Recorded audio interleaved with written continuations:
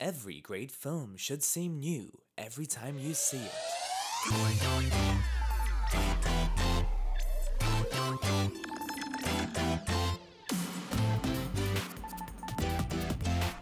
Welcome to episode 114 of the Midnight Film Review. Coming to you live recorded from the... I don't know, what studios would we be? What's the name of our studio? What is the name of the studio? The BS hole. I'm sorry. I'm choking over here. The BS hole. Brett, yeah. BS hole studios. You're choking on your own BS.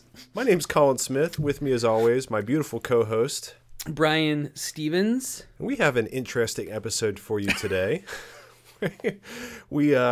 Per usual, we lied about something. We'll get there in a second. We're going to start off by talking about some dumb shit that Quentin Tarantino said. Why? I don't know. Because he has no filter and has lost touch with reality like so many other people in Hollywood. We have some emails from some regular contributors, and I think that's going to do it for open discussion. We're going to bypass media hot takes. That was it. Had to get it in there for the fans. Yeah. It's all you. All for you. We're going to bypass media hot takes this week, and that is my fault. You can blame me. Should be coming back at you next week. Maybe I'll throw in something, a review to make up for the fact that it's getting titular. That I keep shortchanging everybody and also forcing Brian not to do it. But maybe not, because I like to overpromise and underdeliver. Sort of my thing. That's sort of our thing. What do you mean? It's not just yours. And we're going to finish up today's episode with a review of Cloverfield, the God Particle. That's not a joke. That's for real. Well, kind of. In our universe, it's called Cloverfield, the God Particle. Boom! Meta humor. Killing it. We're on fire. Check out Colin's stand-up. Yeah. Coming to a funny bone near you. I know we said we would have a review of the Hostiles. That's a different movie. Los Hostiles. But unfortunately, I have been I was out of town this weekend. I think I forgot about that until probably right before it happened, and my girlfriend was like, "Are you ready to go to this place?" And I was like, "Oh yeah, totally. I knew we were doing that." But I think it slipped my mind when we were lying to you at the end of the last episode. I really did want to see Hostiles, but instead I stayed home and saw. Got caught up in the hype. No. Got caught up in the hype train, Colin. Just admit it. I didn't. I did. I was really excited when I saw the trailer. Were you? I'm watching the Super Bowl and I saw the trailer and I was like, whoa, a Cloverfield movie? And then on Netflix, and then after the game was over, there was another trailer and it said, you can watch it now. And I was like, well, I'm calling off tomorrow, going straight home and watching it. And that's exactly what I did. #, no regrets. No regrets? No regrets. Did you watch it twice? Was it different the second time? I definitely Is did. that how good it is? I definitely did. I barely could finish the movie, to be honest with you. Well, we're getting way ahead of ourselves, my friend. I was just so worn out because it was so intense. It's an emotional journey. It's a roller coaster. It will leave you drained of all your bodily fluids. Yeah. Yeah. Let's talk about this, I guess. I know I'm sick of this too, Colin, but I really wanted to get on a soapbox because okay. Well, okay, so yeah, go ahead. Why don't you go ahead and give them context for what happened? Yeah, you give context. All right. Okay, so in an interview with Robin Quivers, excuse me, Quentin Tarantino, and this is from a few years ago, right? The only qualifier I can give is that this is from 2003. Yeah. Not that this was any more acceptable to say or think or believe in 2003, but maybe Quentin Tarantino is not such an idiot. I don't fucking know. Well, I also want to be clear too in adding that is this was the Hollywood line at that time.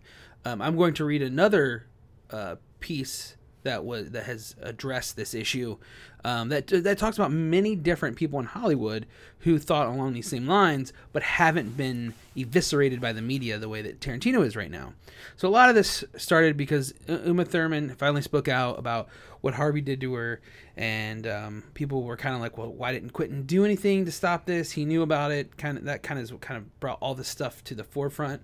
But so Tarantino was on the Stern Show, and somehow this got brought up. So those who don't know, Roman Polanski was accused of a lot of things, including rape and sodomy of a 13-year-old girl. He pled guilty to the lesser charge of statutory rape, but then fled the country and didn't serve time until recently, I think mid-2000. Oh, he's never actually served it. Okay.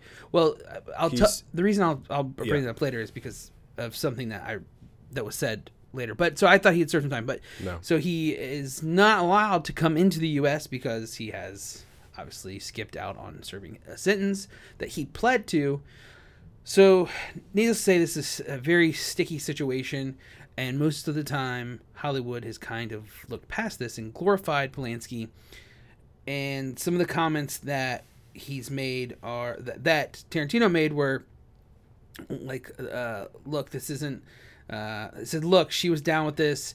She talked about it since. He didn't really do anything. It was a technicality for her being 13 years old. So this isn't a girl that was 15 or 16, 17 years old sleeping with a 39-year-old man.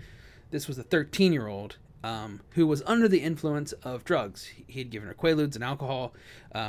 So here you have, Tarantino sticking up for this man who, drugged and got lit with a 13-year-old and then slept with her. And Stern says, would you ever seduce a 13-year-old with pills and booze? And he says, no, again, you're killing me with the pills and booze thing. And then Robin Quivers shoots back and said Polanski could have avoided trouble by staying away from 13-year-old girls. And Tarantino says he likes girls, and she says he likes babies. The article says that Tarantino later admitted he beat the hell out of Polanski if he did it to his own 13-year-old daughter, but the situation was not that she was against it. She was down to party with Roman. In my best Tarantino afflection. So, Colin, this is my biggest issue with this. Of course, what he says is disgusting. A 13-year-old is a child, especially under the influence of alcohol and drugs. Never, ever should Roman Polanski have been in this situation. Never, ever should he have been allowed around this girl in the first place, and he should never have had sex with her. He should be in prison. He should have went to jail, of course. But for Tarantino to be singled out is absolutely mind-boggling. So there are multiple instances where, so Martin Scorsese, Deborah Winger, George Lucas, Harvey Weinstein, Meryl Streep all signed a petition petitioning judges to throw out Polanski's case and allow him back into Hollywood. Streep was there's a video, and it's been thrown around many times, of her giving a standing ovation when he won the 2003 Oscar for Best Picture or Best Director for Piano, of her standing up clapping. There's also an interview with Streep where she says she feels sorry that Polanski is in jail. That's why I thought he went to jail. So she just means like a metaphorical jail. Metaphorical jail. However you really want to slice this, Tarantino, again, sticking up for Polanski is disgusting. But back then, that's what Hollywood was doing. So if we're going to parade him out and beat him over the head with this, why aren't we beating everybody else over the head with this? Well, okay. I think that his connection to current events is why we're talking about this, because right. Because the discussion has been revolving around now back to people who were involved with Harvey Weinstein's whole production operation and Quentin Tarantino films specifically. Uma Thurman and Rose McGowan. so he's kind of at the nexus of this, where this movement started. He's also notoriously arrogant and hot-headed. Yeah. But I think that, look, I understand where you're coming from, but I don't think at the same time that you can equivocate Meryl Streep saying she wants she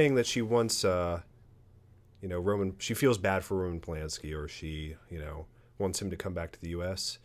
I don't think you can equivocate that with Quentin Tarantino somehow saying that the only problem with Polanski having sex with a 13-year-old is the fact that he plied her with drugs and booze. I think those are not really... it's like he fundamentally doesn't understand the role that age plays in consent, or even the idea of consent, based on the way he talks about the pills and booze, her being intoxicated. And I think a lot of this has to do with people kind of cherry picking and I don't know her name off the top of my head. The young lady that... Yeah, that he assaulted, Samantha Gailey. So,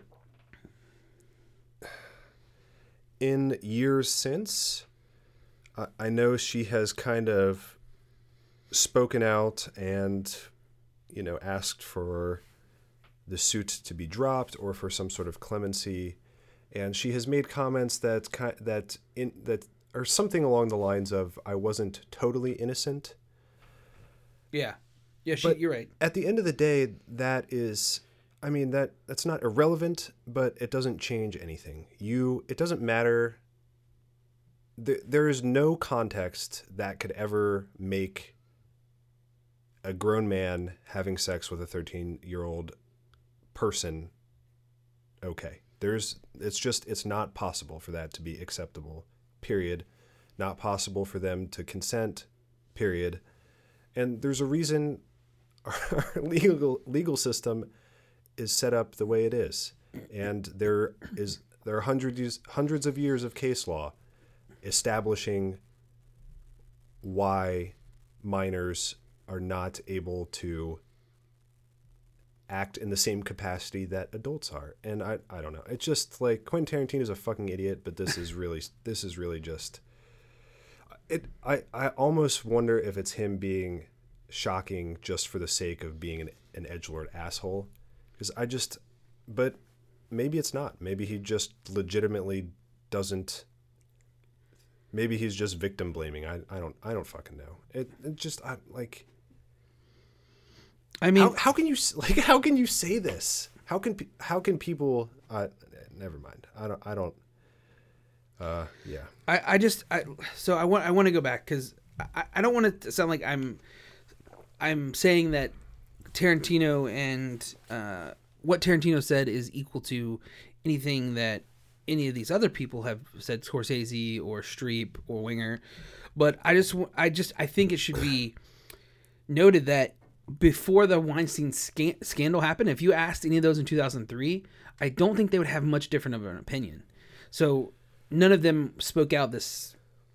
It's almost like he didn't know how to hold his tongue and didn't know when to back down, kind of thing. He just kept like, "I'm right, you're wrong," kind of thing. And they kept pushing back on it, and he kept doubling down on it. I don't think anyone else of those people that I would have listed would have done that, with the exception of maybe Harvey Weinstein, who by the way took out a full page spread, and I think it was an op-ed declaring the innocence of Roman Polanski, or that we should absolve him of his rights. And like I said, he had a petition signed by these people to basically free Roman Polanski. I think Roman Polanski is a brilliant filmmaker. I think Woody Allen is very talented. Neither of these people should be praised or held on a pedestal by any means.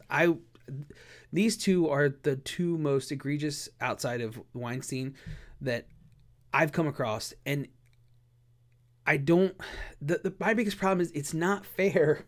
It's not fair to hold Tarantino, and I don't want to sound like I'm sticking up for Tarantino because I think what he's getting his just desserts for what he said. But I don't think it's fair to hold something that happened 12 years ago, something that he said against him, and not look at the rest of this group. Well, so I understand what you're saying, and but I think if you asked Meryl Streep, and again, I'm going to put words in somebody's mouth. I don't know this, but my feeling on the matter has always been when people stick up for Polanski, what they're saying isn't that what he did is okay, which is what Quentin Tarantino said. Yeah, in right. a certain in a sense, they're saying that he has done his time. He's paid for his transgressions, right, and it's time to move on. And I think those are, I think that is. I have problems. I have problems with that too, but I think that is fundamentally different than what Tarantino said. But maybe it's not. Maybe that's not what they're saying. Maybe I'm just trying to give them the benefit of the doubt because they should also know better. But and again, I'm not saying I agree with them. I don't. I don't know what like what kind of person is able to. We're gonna get so far in left fucking field, dude. Like, I don't know. I don't know if you can be rehabilitated from a paraphilic disorder, right, from pedophilia. I don't know if that's a thing. Like, can you ever not be a pedophile? Right. Or is that even worth talking about? Like, can you ever be redeemed after you coerce or force a child to have sex with you? But this is interesting because this is a conversation we've had a lot, even before the Me Too movement and Harvey Weinstein broke, about separating artists and creators from their art, and it's a very subjective thing, and it's so different depending on who you're talking about and who you're talking to. But yeah, I don't know. People are very willing to forgive Woody Allen and forgive Roman Polanski, or maybe not forgive. They're willing to look past what they've done. Right. And I think, I don't know if this is what you're saying, but I feel like you've pointed out before that you don't see other artists or other filmmakers or actors getting that same treatment. It's only because they are considered geniuses that people are willing to overlook the horrific things they've done. And that I don't like. I had a hard time watching Mel Gibson's films for a while, and luckily he hasn't done a whole lot that I have to kind of reconcile that with. But what he did is despicable, and it is not even in the same universe as what Roman Polanski did or what Harvey Weinstein has done. So it's an interesting conversation, and it's a conversation worth having. And but what the fuck, Quentin Tarantino? Yeah. Has he responded to the Jezebel bringing this stuff up? He has not. He has not mentioned it since then, and he's kind of went quiet. And I mean, honestly, the way his mouth works, I think that was probably the best. I'm guessing his publicist was like, "You just shut up. Let us get in front of this, and then you can put out a statement," because everybody knows Tarantino likes to run his mouth and he likes to talk. So I feel like the older he gets, the more swollen his head gets. Yeah. And yeah. Yeah. I don't know. I'm ready to move on. I want this to be corrected. Here's the thing: is if it's not if it's not sexual abuse, if it's not assault, or if it's not something harmful, this is the kind of stuff that I don't trudging up this kind of audio, I'm not sure what it does other than to cause a story. I mean, honestly. I mean, this is not something that was like hidden away somewhere. This was on the Howard Stern radio. Millions of people heard this. Why wasn't this an issue at that time? Because it should have been. Well, to be fair, probably because it was on the Howard Stern Probably. show. You're probably right. Yeah. Yeah. Yeah. Yeah. Like, also, Quentin Tarantino, who the fuck who cares what you think rape is? Yeah. Since when are you a criminologist? Like, yeah, guys, hey everybody, gather around. Quentin Tarantino is rewriting federal rape statutes. It turns out unless you throw her down on the bed and forcibly penetrate her, it's no longer rape. Come on, guys. This isn't rape, guys. This isn't what it is. Come on. How? This isn't rape. You know, she wanted to party. She wanted to get down. I didn't even hear the audio, but I'm assuming that's what he sounded like. Yeah. All right, you want to read some emails? Let's do Yeah, emails. I like emails. Cheer me up. Make me feel better. Colin, did you know that if you email the podcast, that we'll read it no matter what it says? But Brian, how do I send an electronic message to the podcast? That's easy. midnightfilmreview@gmail.com. What was that address one more time? midnightfilmreview@gmail.com. Fantastic. So we got two emails. One gonna save for our illustrious review. Whoa. Because it's kind of about the movie, and that's from our buddy Drew Mascherelli. I have a text message from Rob Bob that I wanted to read because I thought it was hilarious. Okay. Which I'm not sure why he didn't just email it in. And then right now I'm going to read an email from Will Moore. So Will says, Midnighters, I watched the recent Skyscraper trailer, and oh boy, do you think The Rock said Rampage was a lot of fun? Can I fight a building next? Love, Will. Did you happen to see this trailer? No. Okay, so this is what we're gonna do. I'm gonna pause the show and let you watch the trailer, and we'll be right back. Okay. All right, Colin just finished watching the trailer for Skyscraper, and Isn't that magical? Like we say a word, and then all of a sudden my brain has absorbed the knowledge just immediately.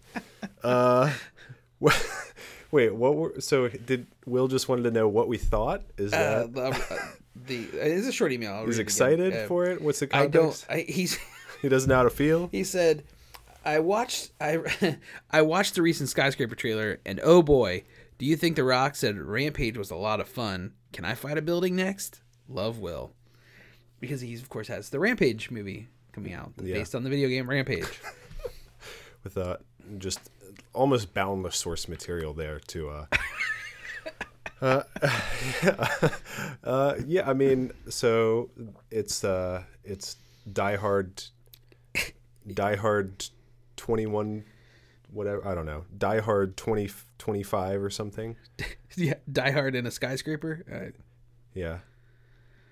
Yeah, man. Yeah. I don't know. I mean, look, if anybody's going to take a building one-on-one, it's The Rock. So if any human is. Right. Yeah. Yeah. The most generic title, too. Skyscraper. It's not a good title. What? Yeah. It's a little on the nose maybe, but and it really looks like Die Hard. Like the plot looks a lot like it doesn't, and it's taking itself pretty seriously too. That trailer, there's a lot of like my family, but whatever. We'll probably watch it and review it. So Rob Bob, things are about to get really weird now. Are you ready? Yeah. So Rob Bob sent me a text message with an excerpt from a Vice article. Uh-oh. And says, please watch and review this movie. And he's told us to watch a lot of things, and part of me is like, I feel like we should because we owe it to him. But the movie is called Love and Saucers. Losing your virginity is supposed to be memorable. Most people look back on the act with affection and probably a little embarrassment.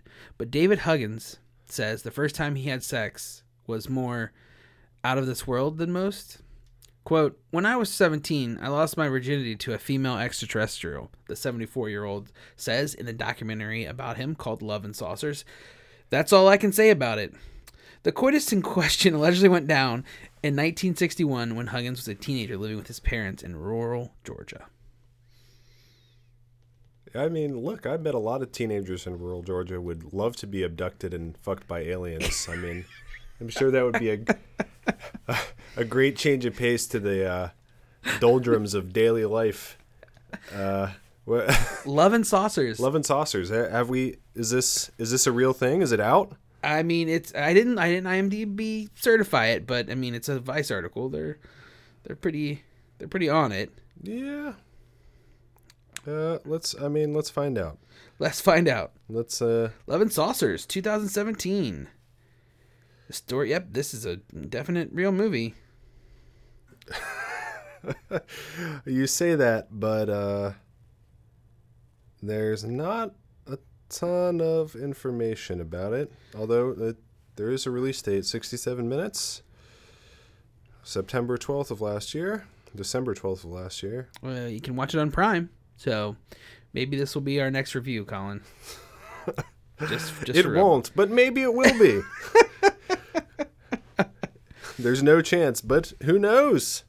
Really, I think you should all just go on IMDb and look at all the related art. Yes. Because you should.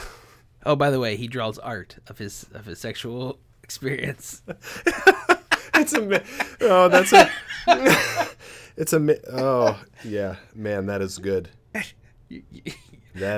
There's a one in particular with his he's being yeah. Go ahead, just say it. I mean, what are you holding back for? He's mounted and being key locked by an invisible ghost. I don't know. Yeah, your arms don't bend that way normally. Yeah, but when you're having sex beyond the physical realm, I can't remember. Hey, any BJJ players? You got any grapplers out there listening to the podcast? I feel like from a half mount, a Kimura, the rotation is like pushes your arm behind you, and then but I can't remember. I feel like it's not a Kimura if it goes above. Like I think that's a key lock. Yeah, well, I feel, but the key lock is not what it would be called in BJJ. I don't know. I feel like there's another name for it. It's been so long, I can't remember. Tell me the what it's called if you figure four somebody's arm the other direction. It's like the L is pointing up as opposed to pointing down, and I know Kimura is pointing down. Dude, where did we do? It's called the humping alien, apparently. Oh man. Okay, yeah. I think that's it for the leaky saucer. Yeah. Hey, send us an email. Tell us about more insane documentaries that. If I had a million years, I would. I mean, if I had more than a million years, I'd definitely watch it. But it's probably pretty low on my list somewhere. Could be excellent. You don't know. It'd be really good. I guarantee it's excellent in at least an ironic way, but maybe not. I don't know. Hey guys, go watch Love and Saucers. Write in, and we will feature your review as a special Midnight Film Review correspondent.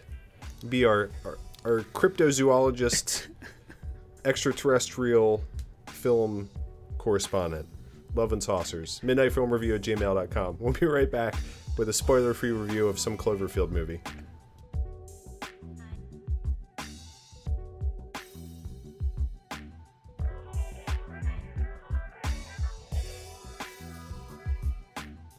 And we're back with spoiler-free review of shit. I was gonna make a joke, but I can't think of another like. What's a found footage monster movie? There has to be another one similar to Cloverfield. I can't. I'm sure there is, but I can't think of one off the top of my head. Man. Yeah, I thought you were gonna say 2000 and Cloverfield Odyssey. Boom. There you go. I thought you were gonna say Cloverfield shitbox or something like that. Is it a paradox shitbox? Well, yeah, we're just attaching it to To be fair, I don't think there's ever been an anthology movie series like this before, so No, they're this is- breaking some fresh ground. Yeah. To be fair, yes. To be fair, well, do you want to start by doing our little synopsis, or do you want to go to Drew's email? No, I think you. I think you should read the synopsis. Okay. So, I guess it would help if I was prepared to read the synopsis. Oh man, that's a red number. Cloverfield Paradox. It was so a couple months ago, maybe. I know I read it. I can't remember if I mentioned it on the podcast, but somebody on Reddit pointed out that like the Cloverfield movie was like less than 2 months away from its original release date. Oh, right. And there had been absolutely zero word on what was happening. Correct. Yeah. At least as far as us general idiots over here in the Midwest are concerned. And then lo and behold, during the Superb Owl, America's #1 foosball family Fun time. tournament event, there was a trailer for a movie that was going to be immediately available on Netflix, and it was Cloverfield, and there was much rejoicing. There was much rejoicing. That's And true. there was much rejoicing. So this is the third movie in the Cloverfield anthology. It's not, I I mean, just would say universe. I don't yeah, really know. but it's not. They're not even in the same universe, right? That's not technically true. Well, the same universe, but dude, it's maybe yeah. first of all, there's a rabbit hole that we could go down that's endless. And The if we're using the term universe as it applies to related films, then yes. but JJ has a distinct vision that Okay. he said where he envisions two characters that I'm not going to mention because it's kind of spoilers meeting in a possible fifth movie. Well, I could give a shit about a fifth movie. Oh yeah, because we have another Cloverfield movie coming out in about 3 months. Well, gosh, what are you talking about? Cloverfield Overlord. Cloverfloored? Cloverfield Overlord. We'll look it up after you read the synopsis. Oh, God have mercy. Read this email. Okay, so anyway, it came out after the Super Bowl, available on Netflix, blah, blah, blah. The Cloverfield Paradox. Orbiting a planet on the brink of war, scientists test a device to solve an energy crisis and end up face to face with a dark, alternate reality. Dark. Yes. So dark. So this film, as I joked earlier, there was a working title, or maybe a script title, Cloverfield: The God Particle, which turns out is pretty on the nose. But it was written by Oren Uziel, directed by Julius Ona, who has directed such films that I have not seen as The Girl Is in Trouble, and that is it. A lot of shorts. Yeah. Okay. Yeah, so this was a big step up for him. Well, what an You want opportunity. to say that? Yeah, sure. Honestly, the most impressive part about this film is the cast, at least on paper. Gorgeous cast. Beautiful. Is it Juju Dude, you're asking me to pronounce it? Mbathara, Gugu, or Juju Mbathara, David Oyelowo, Daniel Bruhl, John Ortiz, Chris O'Dowd, Askell Henny, Ziz Zhang. I have not seen her in anything in a long time. What a surprising cast. When you look at this cast, I was like, that's one reason why I got super excited. I'm like, oh, there's Daniel Bruhl. Oh, there's Chris O'Dowd. Chris O'Dowd? Are you serious? Okay, I'm in. Yeah. Elizabeth Debicki and Roger Davies are really kind of... But I was most excited to see Zi Zhang.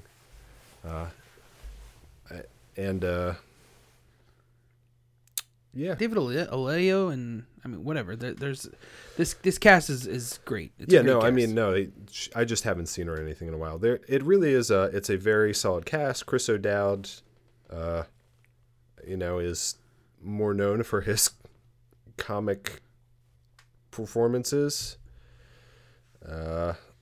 And Elizabeth Debicki, the only thing I recognize her from is, well, she was in The Man from U.N.C.L.E. for a second, but also the most recent Guardians film. Oh, yeah. Yep. Yeah, so do you want to do the email next? So Drew gave us his review of this movie. He says, insert creative way of addressing Brian and Colin here. I'm a really big fan of the Cloverfield series. I think the first one... I think the first is one of, if not the best, found footage movies ever made. 10 Cloverfield Lane was one of my favorites of 2016 and is the film that got me into your podcast. Because of this, I'd been excited to see this installment since before the title had even been announced. But despite my affection for the franchise, this movie is an absolute train wreck. So much so, in fact, that it made me question why I actually like the Cloverfield series so much. The main issue I see with both 10 Cloverfield Lane and the Cloverfield Paradox is that the screenplays were clearly written before they became Cloverfield movies. And the dichotomy between what is part of the original screenplay and what is meant to be in the films and what is meant to tie the films into the Cloververse is painfully obvious. Take 10 Cloverfield Lane, for example. Not much is known about the actual plot of the original script titled The Cellar, but the last 10 minutes of the film feel like they were there just to tie into the convoluted wider narrative. Seeing as I have no idea whether you guys are reviewing Cloverfield Paradox this week, surprise, we are. I won't get into specifics, but this has a similar issue. Unlike 10 Cloverfield Lane, however, the entire movie is shit as opposed to the last 10 minutes. If you haven't seen this film, good. If you have, I look forward to hearing your thoughts. As you both know, my self-destructive tendencies lead me to make terrible mistakes that are immensely harmful to my overall mental health. Because of this, I'm going to see 50 Shades Freed at some point over the next week. Drew. And send in my thoughts on it. My own worst nightmare, Drew Mascherelli. Oh, no. Well, oh, man. So I guess, I'll just start. Well, look, no, hold on. We have to address the elephant in the room. Drew, don't do it. It's not worth it. If you're doing it for Valentine's Day, Godspeed, and we will out of solidarity and respect for your sacrifice, we will read whatever you send us proudly with a tear glistening in our cheeks. If there's anything I've learned about Drew since he's been writing in the show, is he is a glutton for punishment. So he loves it. So, man, I felt a lot like Drew. 10 Cloverfield Lane was a surprise to me how much I really enjoyed that film. The ending, I think we both had issues with, and maybe more you had more than I did, but it's definitely a glaring issue in such a taut, greatly acted, greatly directed film. This, on the other hand, is none of those things. Yeah. And the movie starts, and I like the way that it kind of starts. It kind of gets you into the feel of the movie. Okay, it's setting it up, whatever. And then all of a sudden, stuff just starts happening. And the pace of this movie is horrible. It moves at lightning speed. The moment the credits stop, it's full force into a world that you don't care about, with characters you don't care about, with really bad direction, a silly plot, and there are things that happen in this movie just because it seems like it would be a cool thing to happen. Not to mention a villain that I'm not even sure is considered a villain. It's really frustrating. There are bits of humor in here that I like. There were some good ideas. There were some interesting places to take this, and it didn't explore any of those ideas. It barely scratched the surface. It was almost like if you and I were coming up with movie ideas and we came up with a title of a movie, of what a good movie title would be. There is this movie. I feel bad for the director because I feel like he saw this as a huge opportunity to jump into making a film in a Cloververse, as Drew put it, and it's just a mess. Maybe this guy is a good director. Maybe we don't know. This is a shit brick house of a movie. I mean, I could never recommend this unless you are like the biggest diehard Cloverfield fan and you are going to watch all the Cloverfield movies, or you're some weird fan of bad space movies. But Cloverfield is essentially a marketing device now, and that's what we've seen. Yeah. So when you said you said like the first few minutes kind of set the tone for like what you should expect of the movie. All I could think about was the dialogue. Is that because immediately it's just awful dialogue in these awful scenes with just so much exposition that I was like, I couldn't believe it was starting off so poorly. The first 5 scenes of the film are just dog shit. They're just bad. It's ham-fisted. It's filmmaking that is clearly trying so hard, and I don't even know why. I know. I don't know why. You don't have to set up anything that they set up in the way they set it up. Because there's no payoff for any of it. This film was actually written before 10 Cloverfield Lane was written. Wow. And so you're talking about the writing.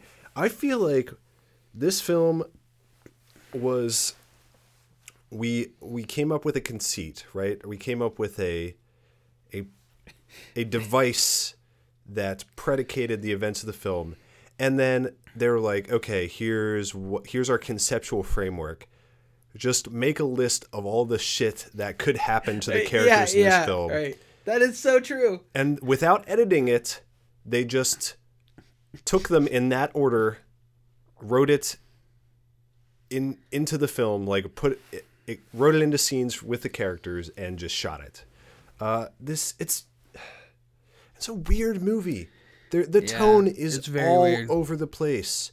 The cinematography is all over the place. The performances are competent, but there are no characters. The audience doesn't care about the characters. The characters don't care about the other characters. There's humor that feels like it was from another film. Yeah. I can definitely agree with that. There are 2 interesting or well done scenes, I think, in this entire movie. And the rest of it was just kind of,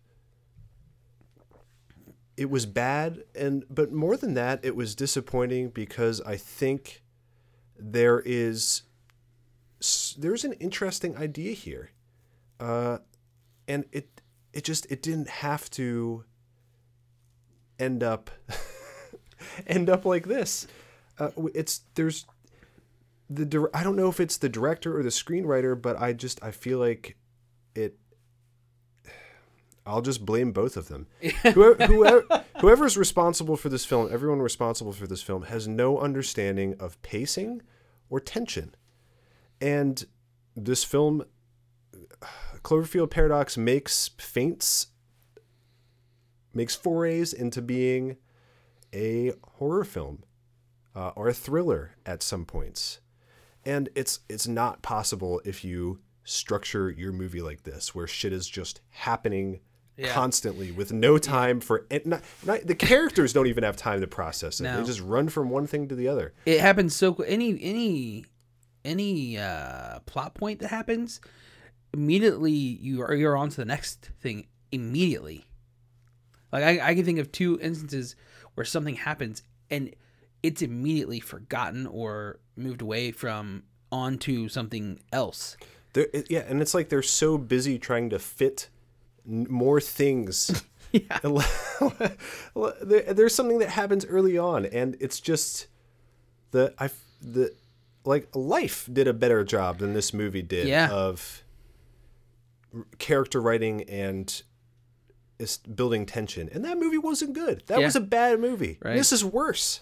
This movie is objectively worse. Also, the lighting, the cinematography made me want to just roll my eyes out of my head onto the floor and down the hallway. It's so the lighting is so unnecessarily ostentatious and I feel like edgy or I don't know. It's like somebody saw a Kubrick film or something. Somebody saw something and they were like, man, I'm going to put my own take on that. It feels, it's going to be awful. It feels very film schooly to me. It feels like, have you ever seen some of those film festivals that are strictly for high school students, and they'll send in shorts, and you ever seen those? No. You can watch them on YouTube. This is how every one of those shorts are lit almost. It's like you said, why are there 5 different colors of light and where are they coming from? What is happening? Yeah, right. Oh, by the way, you're in space, so whatever.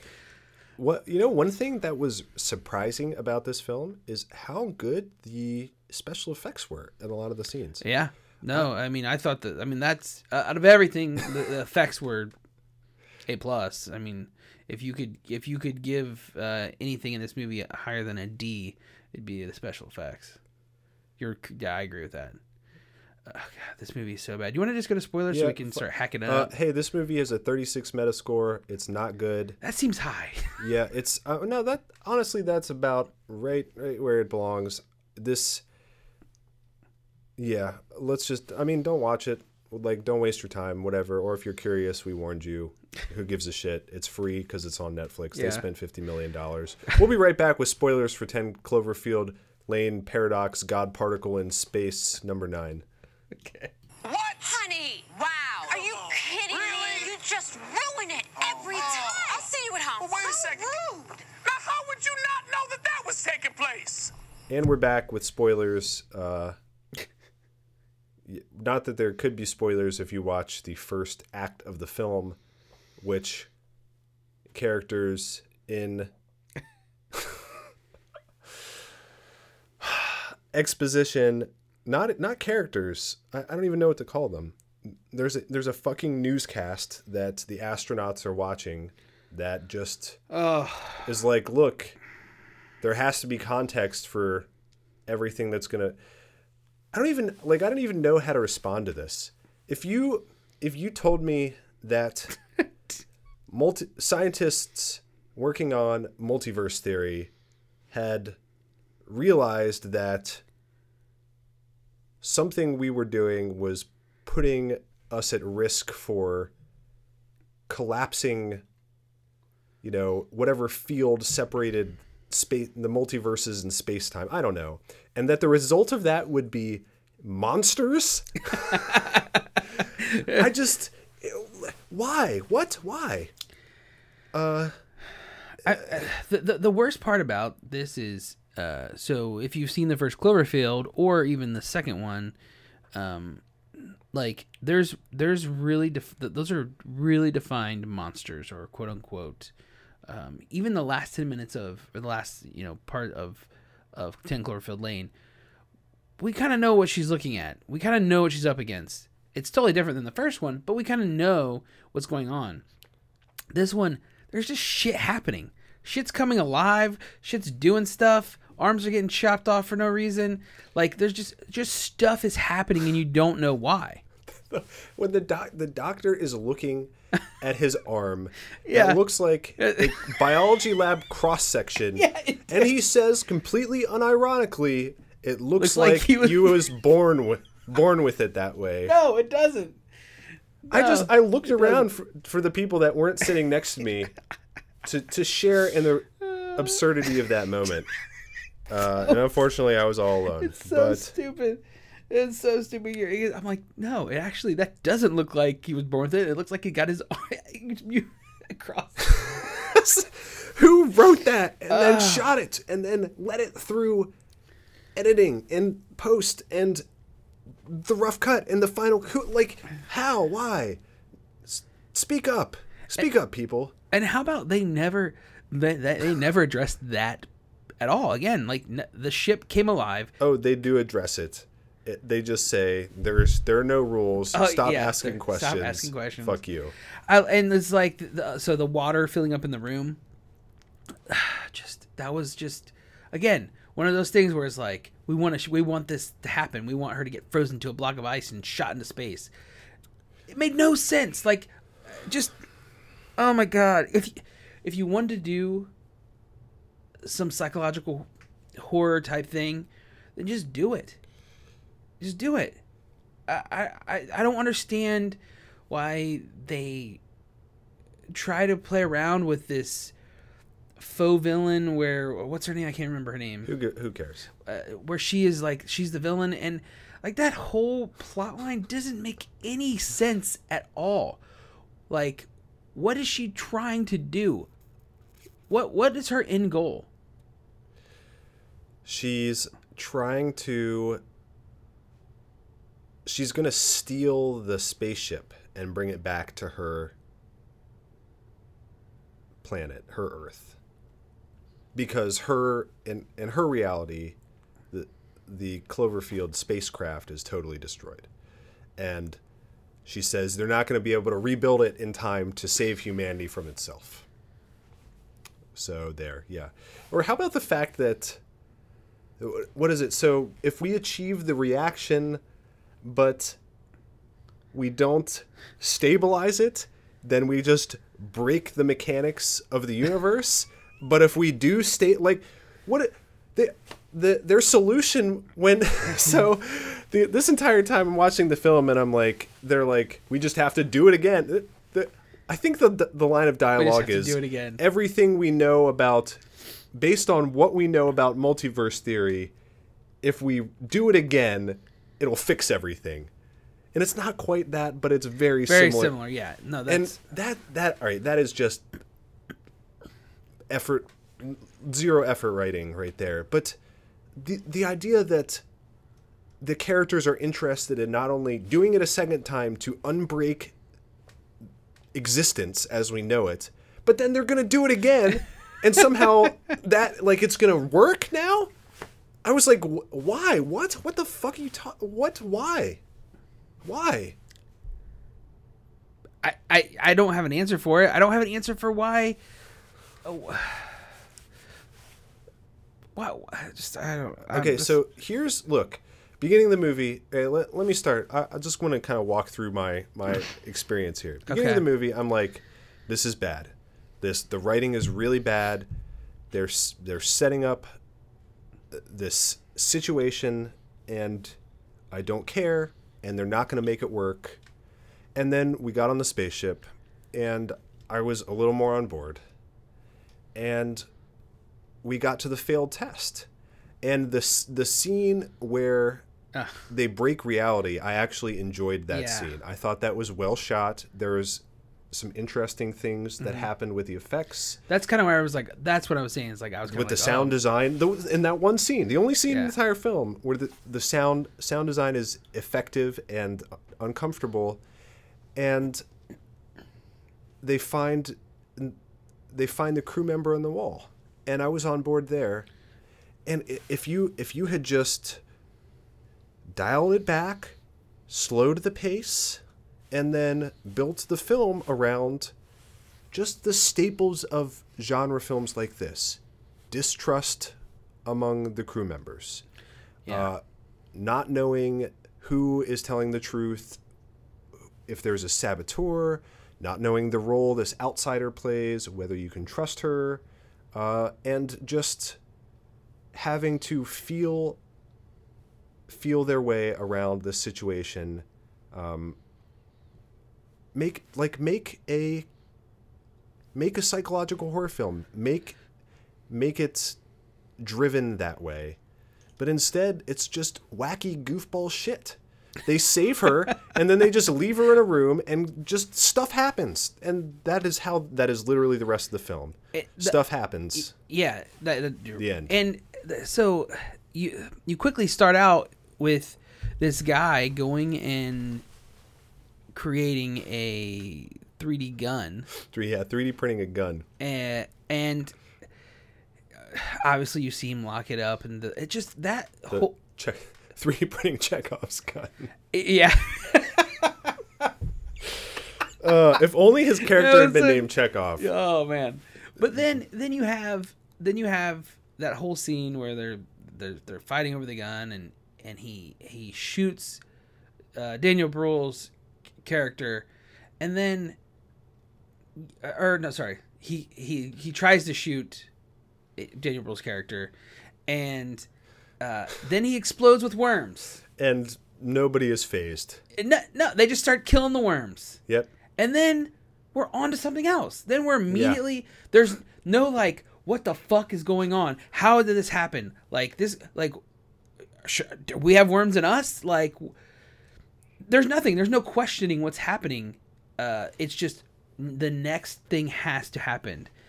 I was totally out after that. Like, honestly, like that moment, I was like, this movie has no idea where it's going. It doesn't know what it wants to do. And the other thing that drove me nuts is having the guy on the ground with the little girl. It's completely pointless. There's no need for that to even be in the movie. It adds nothing to the movie. Zero. In fact, I don't understand why it's in the movie. Like, there is nothing other than because all that does is that, I guarantee that was written in there to make it feel like a Cloverfield movie. I absolutely believe you, because they mentioned that certain elements were rewritten for the Cloverfield tie-in. Look, at the end of the day,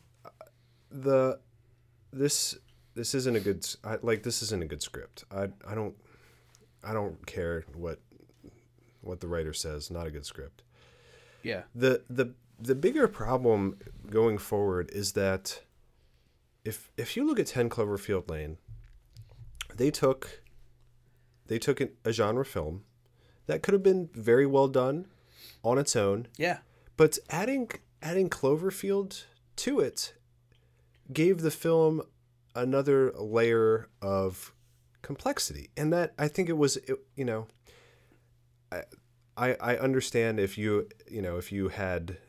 didn't feel the same way, or if you had objections to that, but it kind of left, it was the first time sort of that weird meta inclusion of something else, right. I feel like added to questions surrounding my viewing of the film, right? Yeah, yeah. There is no way that I can see for Cloverfield to enhance a script about people on a spaceship blowing a hole in the universe, blowing a hole in space-time, collapsing two universes into one another. I don't understand why. I don't think the film could benefit from being a Cloverfield film in this case, and that is a bad precedent. Yeah. No, I agree. It's purely thrown on there to get people to see it out of a marketing standpoint. It's like, oh, you have to see the next Cloverfield movie. And really, like, if you wanted to say, like, let's just pretend that this was a little better movie. Let's just pretend this was Life. Because there was rumors that Life was actually a Cloverfield movie last year when it was that would have made more sense than this film did. Yeah. And so, all of a sudden, the scientists in space cause this thing to happen on Earth, and it sucks. They realize they've done this. And you have this moment where she's entering space and you see that giant being. If that's the only thing that connected to the Cloverfield, fine, that's whatever. It doesn't, the only thing that it has bearing on this universe is that, well, this is the moment that it created this Cloververse. So my issue going forward is the next movie, Cloverfield Overlord, or it's just called Overlord now, but everybody knows it's a Cloverfield movie, is set in World War II. And the soldiers are battling giant kaiju during World War II. And that's fine, whatever. Sure, Cloverfield in 1940s Europe. But recently, J.J. Abrams has said that he is toying with the idea that Hamilton, Juju Marathra, is that how you say her name? Hamilton from Paradox, and Michelle, Mary Elizabeth Winston's character from Mbathara. Mbathara. And Mary Elizabeth Winstead, character Michelle, is going to meet Hamilton from this, possibly in another film, where they are going to cross each other's paths and possibly help defeat or bring it into the Cloverfield universe. What? I mean, I don't know. I've always thought J.J. Abrams was massively overrated and did not. I mean, he's not he's a good filmmaker, but he's also kind of a pop filmmaker. I don't understand how why he has the respect he does. I just I mean, here's the thing, Colin, is he's an idea guy. I think if that's he has these nuggets of ideas where he's nuggets is the right word. You know what I mean? He comes up with an idea like Cloverfield Lane. Okay, or Cloverfield. That's a great idea. It's just a lot of times his execution is not there. I don't think he's necessarily a talented director. I think he is a creative man who isn't good at writing and isn't particularly a great director. Because if I look at a lot of his properties, if you look at J.J. Abrams, like Super 8 should have been a knockout. And I like that movie a lot, but the ending has some serious issues. Lost. I mean, I know that wasn't just him, but there's some huge problems with Lost. Anything that he's put his hands on has been a half good, half bad thing. So, and this is just another example, in my opinion. I don't. Yeah, I mean, this is the guy who made the worst Mission Impossible film.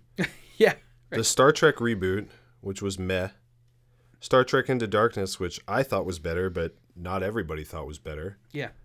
And Super 8, which I've never seen, and then fucking Star Wars, and now everybody acts like he's just one of the hottest people working. And yeah, I agree that he has good name recognition, but I don't understand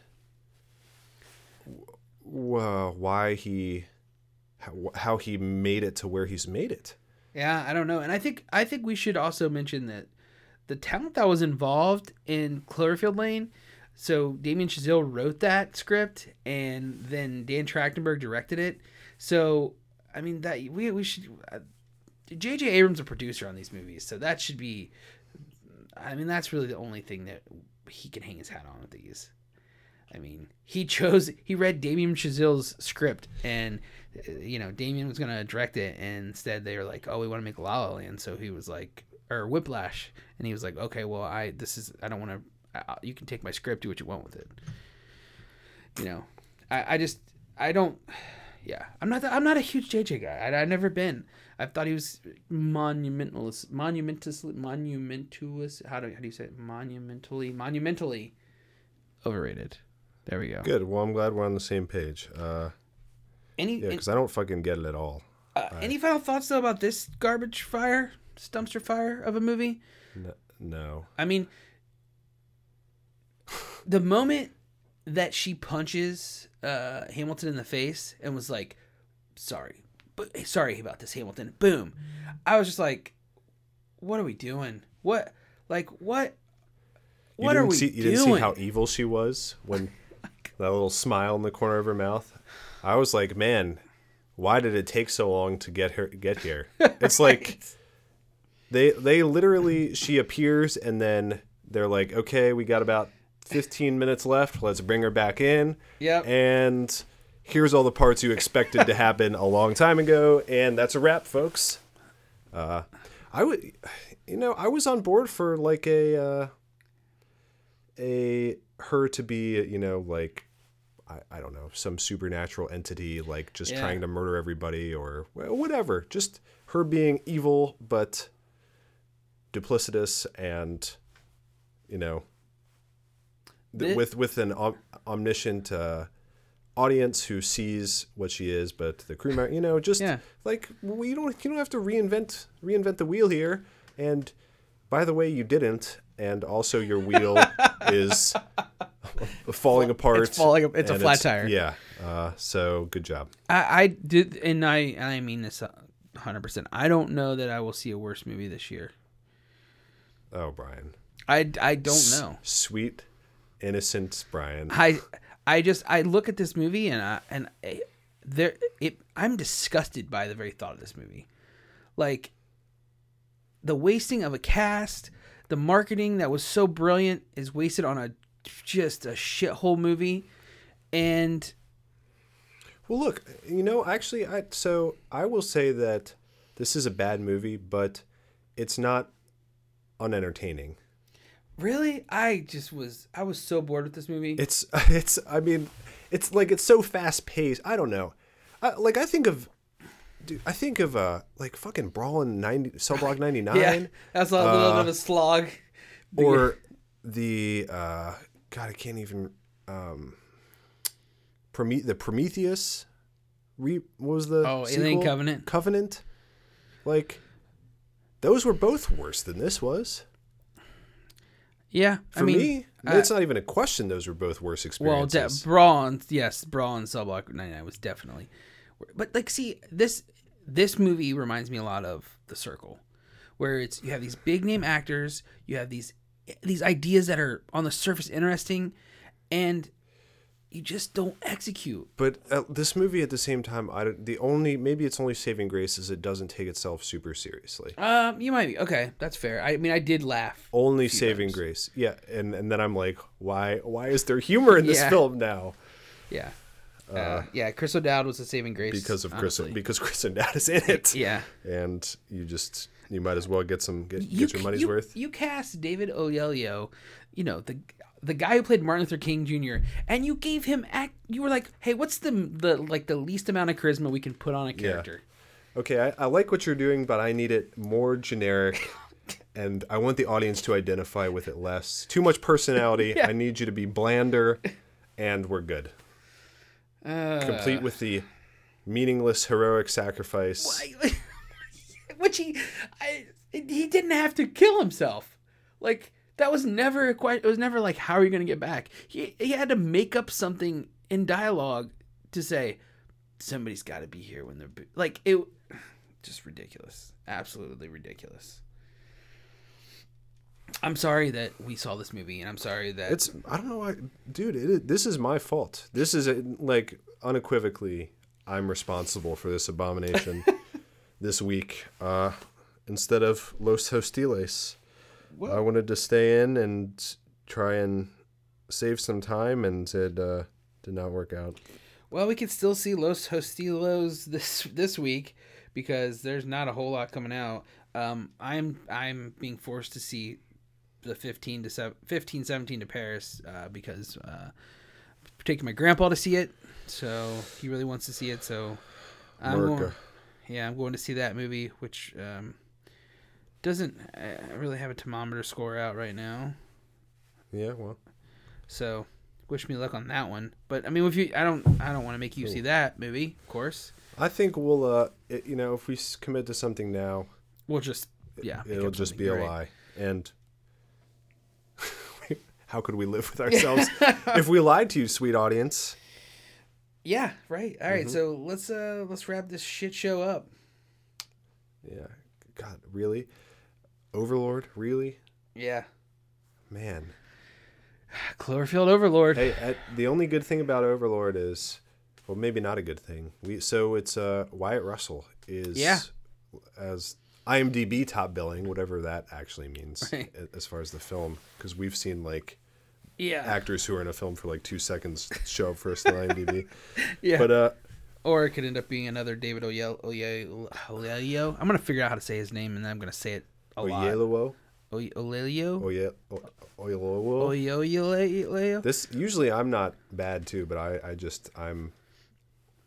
You know who also is I'm fucking everything up today. You know who's also in Overlord? I saw it when I looked. I don't actually. Bokeem Woodbine, underrated actor. Do you know who Bokeem Woodbine is? Not by name. Okay, let me find one of his known characters, and you're gonna be like, oh, that dude, he's in everything. Let's see.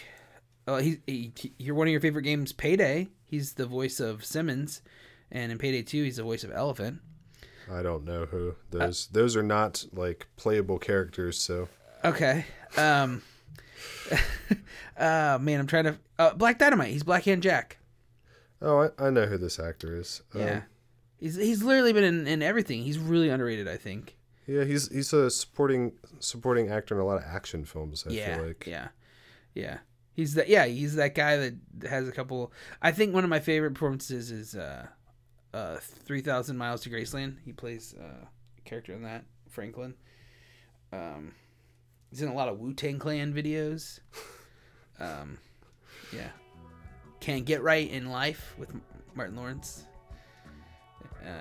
Yeah. Anyways. Well, if Wyatt Russell has half the charisma of his dad, then that would be good. He was good, and Everybody Gets Some. I liked him a lot in that. I haven't seen that. All right, let's put the show on the road. I got to take a leak, and it's getting late here, so we will catch you on the flip side. Okay, bye.